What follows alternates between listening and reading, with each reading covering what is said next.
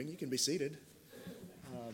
And to combat your farness, I'm going to go down there. All right, so, because I feel lonely up here. Okay? And maybe if our teenagers can have a revival and sit towards the front, that would be great. That wasn't a hint at all. That was actually a command. All right, thank you, teenagers. Appreciate that. Maybe if our teenagers can set an example, that would be a blessing. All right? Maybe some of our adults can get convicted, right? That would be good. Okay. Some of the adults are like, "Oh, I'm a teenager. Let's go to the front." But there we go. There we go. Awkward laughter. That's good. All right, let's turn our Bibles to 2 Timothy. And I want to pick up a series we've sort of left over the last couple of months for whatever reason. But the Lord's just been working on my heart to just go back to the series. One, just because I think it's just so needful for us to go through and just have a quick survey of each of the books of the Bible. But then secondly, also because it's just good character to finish what you start. All right, so the Lord's just been speaking to me about that. And so we're going to go to the book of 2 Timothy. Last time we were here, I don't even know which month that was. We were obviously in the book of 1 Timothy. All right, so now we're going to look at the book of 2 Timothy. And we're going to read chapter 1, just the first 8 verses, and then we'll get into the lesson tonight. But I appreciate you coming. Thanks for being faithful to come along on a Wednesday night. And look at verse 1, 2 Timothy chapter 1. Paul, an apostle of Jesus Christ, by the will of God, according to the promise of life which is in Christ Jesus, to Timothy, my dearly beloved son, grace, mercy, and peace from God the Father and Christ Jesus our Lord. I thank God, whom I serve from my forefathers with pure conscience, that without ceasing I have remembrance of thee in my prayers night and day, greatly desiring to see thee, being mindful of thy tears, that I may be filled with joy, when I call to remembrance the unfeigned faith that is in thee, which dwelt first in thy grandmother Lois and thy mother Eunice, and I am persuaded that in thee also. Wherefore I put thee in remembrance that thou stir up the gift of God, which is in thee by the putting on of my hands. For God hath not given us the spirit of fear, but of power and of love and of a sound mind. Be not thou therefore ashamed of the testimony of our Lord, nor of me his prisoner, but be thou partaker of the afflictions of the gospel according to the power of God. And so there we have Paul's greeting, his second letter to his son in the faith, Timothy. And really this is the middle book of the middle book as far as the pastoral epistles. And so a lot of this is written to directly to pastors, obviously Timothy being one. And so we're going to just look at the book of 2 Timothy tonight. And really the apostle here is challenging Timothy. He's stirring him up to the faithful and diligent discharge of his duty as a minister of the gospel. He's challenging him to abide constantly by the truths in it and to inspire to suffer patiently through the troubles he's going through. And I like that admonition that he gives there that we read in verse 7, where he says, God hath not given us a spirit of fear, but of power and of love and of sound mind. And he's really speaking to Timothy now, who's gone on and he's been pastoring a little bit longer than he was in 1 Timothy. And Paul is admonishing Timothy, don't have fear. I know you're going through some trials. I know you're going through some troubles. But, Timothy, don't have fear. God's not giving you that. He's not giving you a spirit of fear, but of love and of power and of a sound mind. So he's stirring him up during his time of trouble. And obviously here, Paul is going through some trouble as well. So he's challenging him to suffer patiently, to suffer cheerfully and courageously for the sake of the gospel. And then also to warn him against false teachers and their errors who were already risen in the congregation, and then would afterward arise and be followed by such who had itching ears, that he says later on. And they could not bear sound doctrine. But this should not be a discouragement to him, in the persecution he's going through as he works and labors for the Lord. And then lastly, to desire his presence with him at Rome, being now destitute of several of his assistants. So that's Paul's occasion of writing to Timothy at this point. This letter is a very personal letter. All right? There are references to 25 individuals in the book. And the first letter to Timothy gave special reference to the duties and responsibilities of a pastor, while this letter is concerned with the pastor as the preacher. All right, so I want to encourage any of you young men who have said they're surrendered to the ministry. A great couple of books for you to read is 1 Timothy, 2 Timothy, and then Titus, which we'll look at, Lord willing, next week. An author of yesteryear, J. Vernon McGee, said this about 2 Timothy. In 2 Timothy, Paul speaks of the ultimate outcome of gospel preaching. The final fruition will not be the total conversion of mankind, nor will it usher in the millennium. On the contrary, there will come about an apostasy which will well nigh blot out the faith from the earth. This is in complete harmony with the startling words of Christ when he said, "When the Son of Man cometh, shall he find faith on the earth?" Is not in keeping, of course, with the social gospel, which expects to transform the world by tinkering with the social system. These vain optimists have no patience with the doleful words of 2 Timothy. And if you know that just the structure of 2 Timothy, we know that chapter 3 is dealing with the last days. And that doesn't bode well for us today as we're laboring in the gospel. We know that the world will wax worse and worse. And, I'd hate to be the bearer of bad news, but there is bad news in the Word of God. And he's telling us the world system and the world in the direction of it, it's just not going the right way. It's going to just wax worse and worse. And so he's warning us about and giving us characteristics of that. And so these vain optimists have no patience with the doleful words of 2 Timothy. Nevertheless, the cold and hard facts of history and the events of the present have demonstrated the accuracy of Paul. If we were to summarize the book in one sentence, it'd be this: Christians are to be unashamed of the gospel and to carry on faithfully with the message about Christ entrusted to them. And so whilst this may be the case, and whilst these words were written to a pastor who was going through some fear, there should be a sense in us that we would just continue unashamed and continue to be bold for the gospel. All right, so some key facts about the book of 2 Timothy. It's the 55th book in your Bible. All right, the author is Paul, as we've mentioned. There's 4 chapters. There's 83 verses, 1,703 words. The 2 key words in the book is suffer, which happens 4 times, and endure, which happens 4 times. And aren't you glad that whilst God doesn't hold back the truth of some suffering we must go through, He also encourages us to endure. And that's the need for the hour.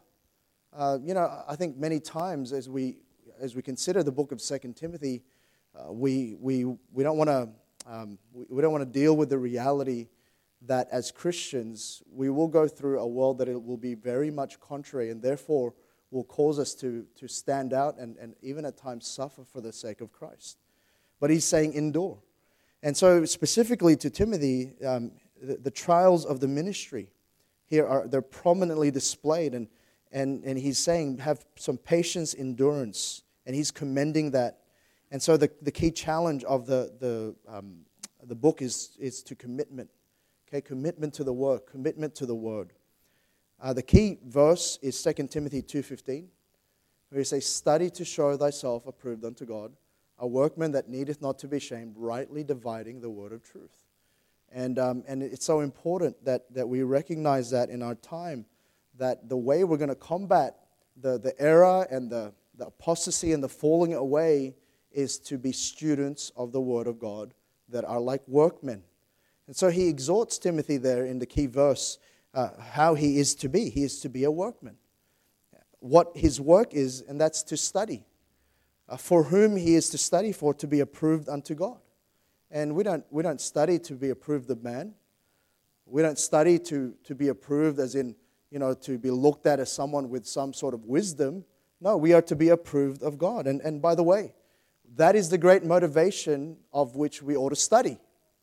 Right? So, by the way, if you're not studying the Word of God, then how do you know how you're going to be approved by God? And so if we're not in the habit of studying the Word of God, if we're just in the habit of casually reading it and not having a real time of study and depth in our knowledge of the Word of God, then how are we approved of God that way? Because he's saying for whom we study, it's to be approved unto God. To what extent? He says so that we're not to be ashamed. I think the reality is many Christians are ashamed today because they don't actually know what the Bible says. Because they don't actually know whether those things that are happening in the world are things that God is against or God is for. And it comes down to our study of the Word of God. To what extent? And then with what care we are to rightly divide. All right? The method of study is to rightly divide the Word of God. And then what book? The Word of truth.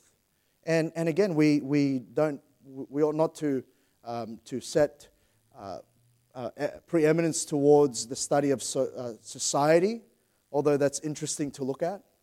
We ought not to look at other means of knowledge aside from the Word of God.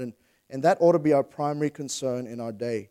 So those are some key facts that we know about the book of 2 Timothy. There's some interesting facts. This is the last letter from Paul. If you look at the order of chronology as far as his writings, this is his last letter. He is almost certainly at the writing of this in the Mamertine prison. He was just a short stay away from being beheaded for the faith. And so this epistle really is Paul's swan song.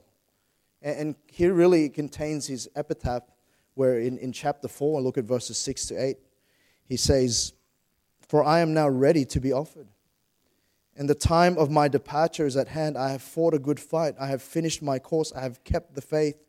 Henceforth there is laid up for me a crown of righteousness, which the Lord, the righteous judge, shall give me at that day, and not to me only, but unto all them also that love his appearing." And so that's really his swan song. It's his triumphant acknowledgement of the life that he's lived for Christ. But some things, there's mention of Timothy again. Obviously, the book is named after him, the one who was receiving this letter. But if you know a little bit about Timothy, just let's rehash a little bit because it's been a while. Timothy was the son of a Jewish mother and a Greek father. All right, we know that from Acts chapter 16. He was reared carefully in a Christian home and had a godly heritage. We know that. It's commended of him. We read it there about his grandmother Lois and his mother Eunice, who had unfeigned faith. That means it was real faith. It was authentic. And because of that, it dwelt in him also. We know later on, it talks about in chapter 3, verses 14 to 15, that from a child, he was given the scriptures and he was able to become wise unto salvation. And so he was saying, don't forget that. And Paul really, even though he was in a home where there was one saved and one unsaved, he still was brought up in the things of the Word of God. Paul, we know, met Timothy in Lystra. And right there, Timothy joined Paul's team. He traveled with Paul and became increasingly relied upon and close to Paul. And one can really see the tremendous level of personal affection between the two. We read it there in chapter 1. He calls him his son in the faith. And in the first letter to Timothy, he's again his son in the faith. All right? Timothy's name is found more often in the pages of Paul's letter than any other. Right? Timothy's name is found in 2 Corinthians, 2 Thessalonians, Philippians, 1 Timothy, Colossians, 2 Timothy, 1 Thessalonians, and Philemon. And so you understand just the kind of relationship that Paul had with Timothy. And so, when we say those kind of things within the context of church ministry, everyone should be a Paul and should have a Timothy. You understand, that's not a light thing to say, actually.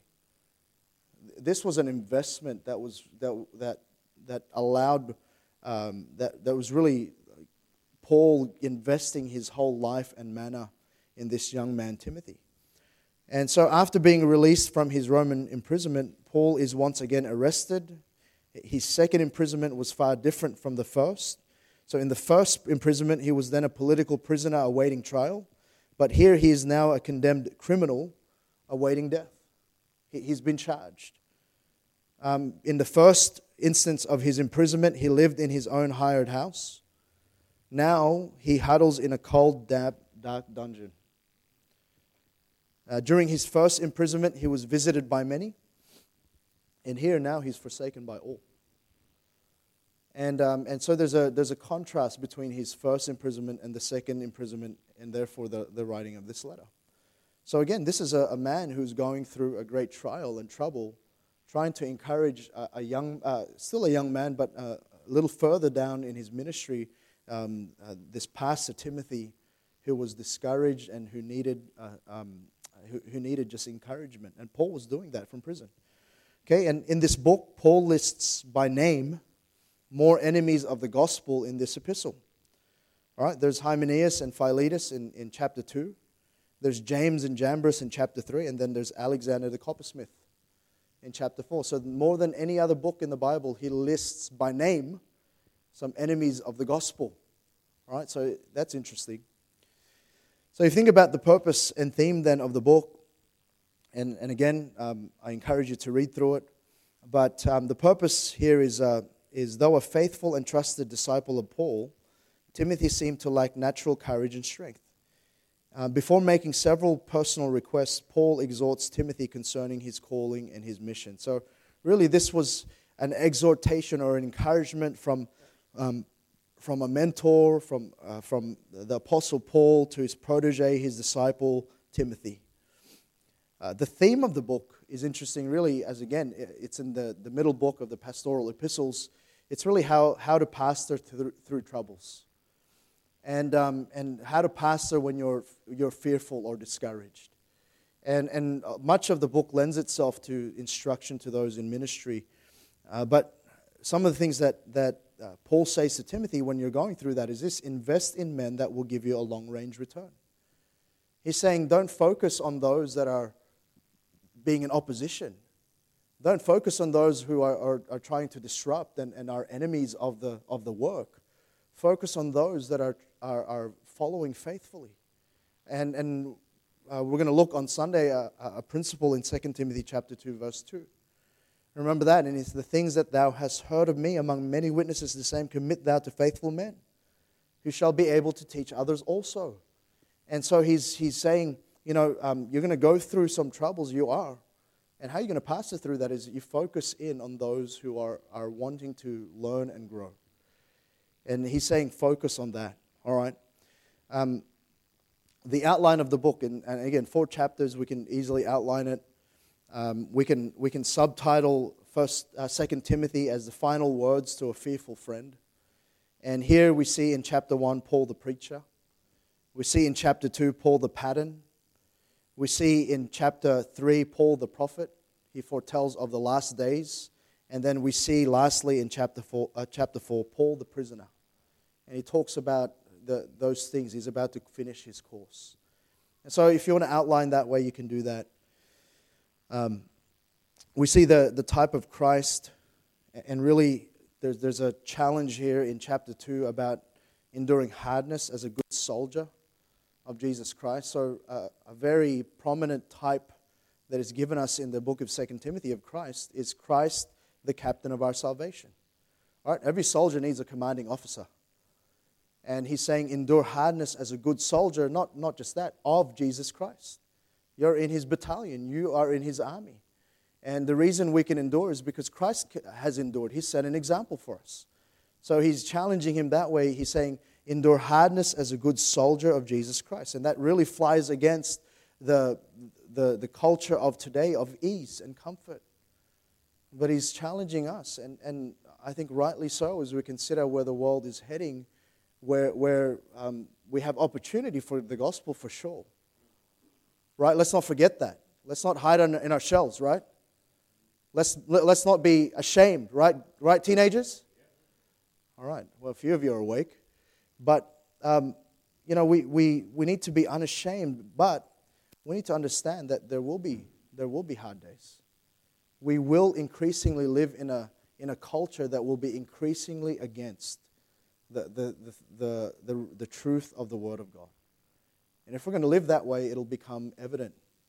All right, and so So tonight, as we just round off the book, let's just look at just some aspects of pastoring. And I know that obviously there's some things that we can glean here as well as believers, but really if we're going to just stay faithful to the text, that's really what 2 Timothy chapter 2 is about, aspects of pastoring or aspects of living for Christ. And so look at chapter 2, and we'll just read through and just make comment as we go. It says, "Thou therefore, my son, be strong in the grace that is in Christ Jesus." And again, he's trying to lift up and encourage this pastor, this young man named Timothy, to just continue on. He's saying, be strong.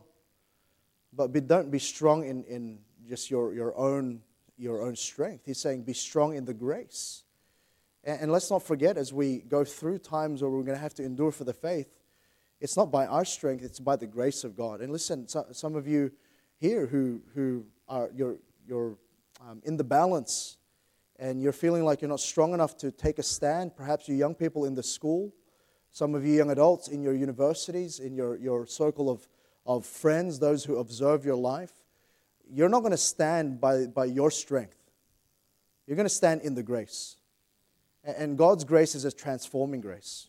It's an enabling grace.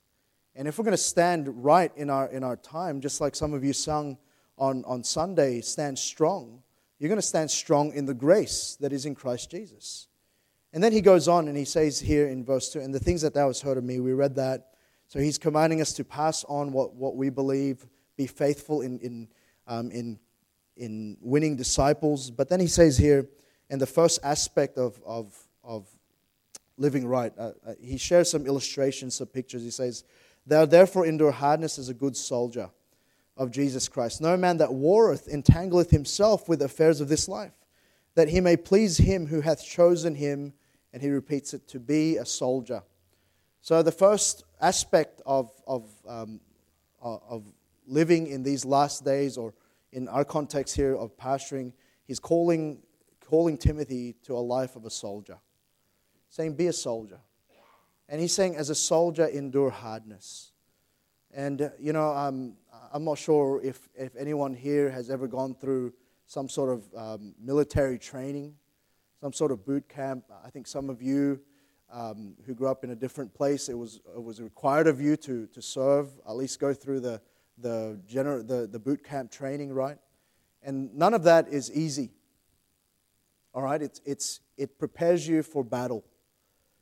And so, the commanding officer puts you through some tests that really strain you and cause you to have to really pick yourself up and really ask yourself, is this what I'm meant to do?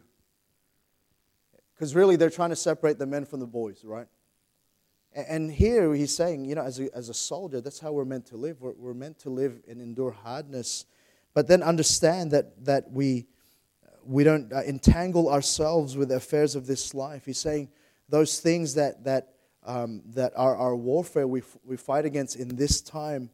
And he's saying here that he may please him, and remembering that as a soldier we have a cause, right? That we're not just fighting for our own agenda, that we have a greater cause. Okay, and he's saying there that we may please him who hath chosen him to be a soldier. Look at the next thing. So we see that we are to be a soldier, but then next thing in verse 5, "And if a man also strive for masteries, yet is he not crowned except he strive lawfully." He's speaking about an athlete. And an athlete can train all he wants, but if he goes beyond the rules of the game, then he won't be successful. And he's saying there that if we strive for masteries, we ought to strive lawfully. He's saying he's not crowned except he strive lawfully, and understanding that God has given us His Word to guide us, that this is His rule book for life, and that we are to, if we're going to be successful in this life, we're not to be just a soldier, but an athlete who's disciplined in the things of the Word of God. And doesn't that go with the whole thought of later on of chapter 2, verse 15? But understanding, and athletes, they don't just train to their body, they train their mind. They have to understand the rules of the game. They have to understand what that line is for. what that clock is doing, why the referee whistled. And all of those saying, strive lawfully. All right? And so understanding God's rules and ways of life. The next aspect is this. Look at verse 6. The husbandman that laboreth must be a partaker of the fruit. So he's saying, thirdly, you've got to be a farmer. You've got to be a farmer. You've got to do the things over and again, waiting for the crop to go, waiting for the harvest time. And we don't like that in our instant world, where we want instant gratification, where we want instant results, where we want shortcuts to things. But a farmer, he just goes through the seasons. He'll just plow where he's always plowed. He'll just cast seed where he's always cast seed. And then he just trusts that God, in the way He's designed things, will naturally take its course, and one day fruit will be there. And He's calling us to be a farmer. He's saying the husbandman that laboreth must be first partaker of the fruits. And you know why the farmer does it is because he wants a crop. Right? A farmer doesn't go out there in the middle of the night to start to plow because he wants zero eventually. He wants his crop to be successful. He wants fruit. And church, listen, we live in a time where sometimes it is difficult to do the work of the ministry, to labor in this time. If you've ever been a faithful witness at all, you understand that there's not a great deal of people at times that want to listen at all. And sometimes it's like you're just going through the same thing, the same doors, the same streets, the same people, but you just don't know. You don't know what God is doing and causing in those hearts, in those soils that you're planting the seed. But we desire fruit. We must be a partaker of the fruit. We must desire that. And so He's saying, be a farmer. And I just love what... I just realized it was just about a year ago where I was in the Philippines. I was with missionary Doug Sisson, and he was just asking me about Australia, what kind of field Australia is. And I said, it's hard. It's difficult. The soil isn't fertile. It's not like here, which I was saying in the Philippines. It's difficult. And he said, so if the ground's hard, if it's gravel, do you think anything can grow there? And I remember thinking about it. He sort of caught me off guard. And I said, no, I don't know. No. And he said, yes. There's still soil there. He goes, you just have to work harder. And it just, the Holy Spirit used His words to just slap me in the face. And He said, no, you just got to work harder.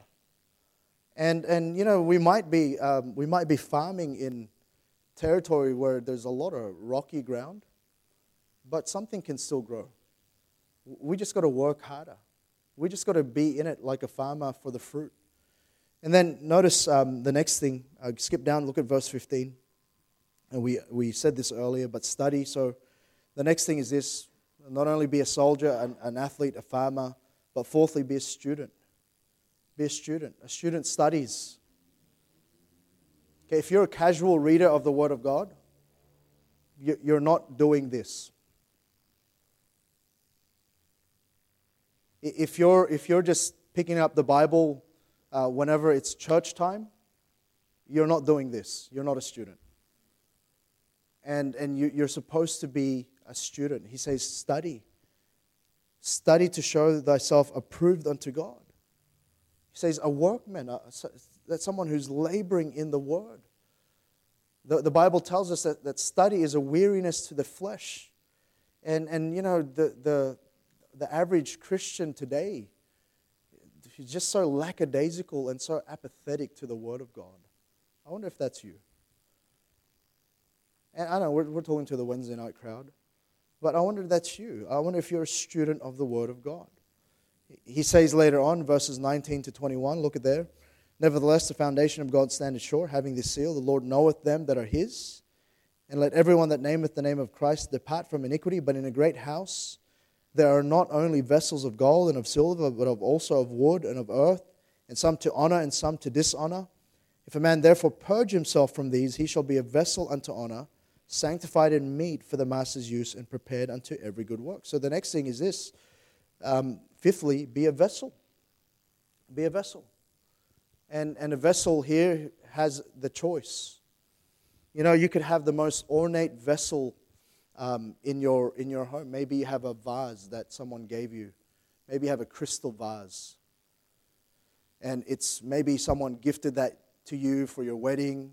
It puts you put it at a place of pride, somewhere that it's displayed. But it doesn't matter how that vessel is. It matters what you put in it. You could put that vessel and that vase, you could put flowers and all of that. And then for a little while, if you're not careful, those flowers will rot. And it'll mar the vessel. And listen, that vessel has no choice what's being put in it. But we as vessels, we have a choice. We have a choice how we keep our lives clean. And if we're going to be a vessel unto honor, sanctified and meet for the master's use. Listen, some of us this week, we've not taken care of our vessel. And God's looking for someone, and He can't use you. You know why? Because you're still in the dirty washing. You've not cleaned yourself. You've not come to Him for cleansing this week. You've allowed the dirt of this world to get into you, and you're a vessel. But be a vessel unto honor. But then lastly, look at verses 24 to 26. And the servant of the Lord. And then he goes on and he gives some characteristics there. But the last thing, and don't forget this, you're a servant. You're a servant. We are to be a servant to God. So don't deny Him when He asks you to serve. We are to serve one another. That's part of God's package. We are to serve one another in the church. And so, again, there's some aspects of our Christian life here. And again, I want to stay true to the context here, aspects of pastoring. He's speaking to a pastor here. But really, we glean from that. And we are to follow on with that and understand that this is us too. Okay, we are called to be a soldier. We're to endure hardness for Christ's sake. We're an athlete. We are to strive lawfully. We are a farmer. We are to be a partaker of the fruit. We're a student. Study to show thyself approved. We are a vessel unto honor, meet for the master's use, and we are a servant. All right? He says a servant of the Lord. And he goes on and he talks about some characteristics of that. But I want to encourage you tonight.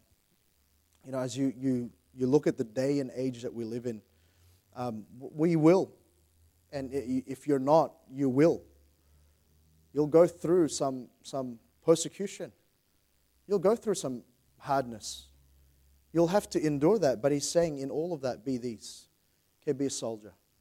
Be an athlete. Be a farmer. Be a student, a vessel, a servant. Right? And let's be the kind that God can look to in our day. God deserves our faith, doesn't He?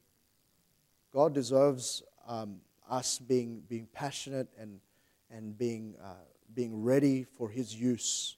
And there's more need today for every Christian to be ready for the work that God has, because there's much. The Bible says the harvest truly is plenteous, but the laborers are few.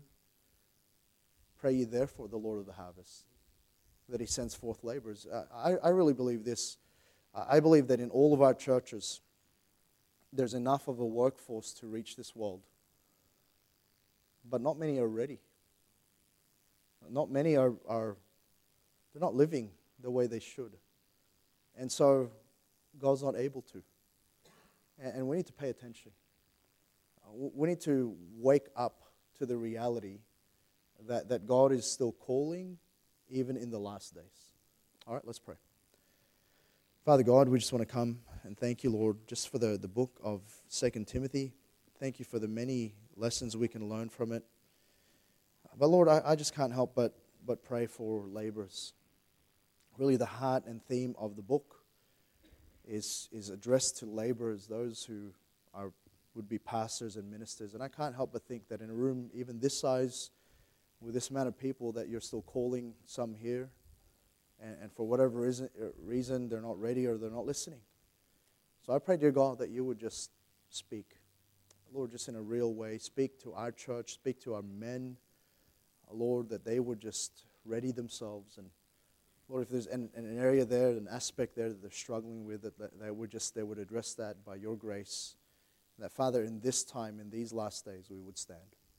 And we pray and ask these things in Christ's name. Amen.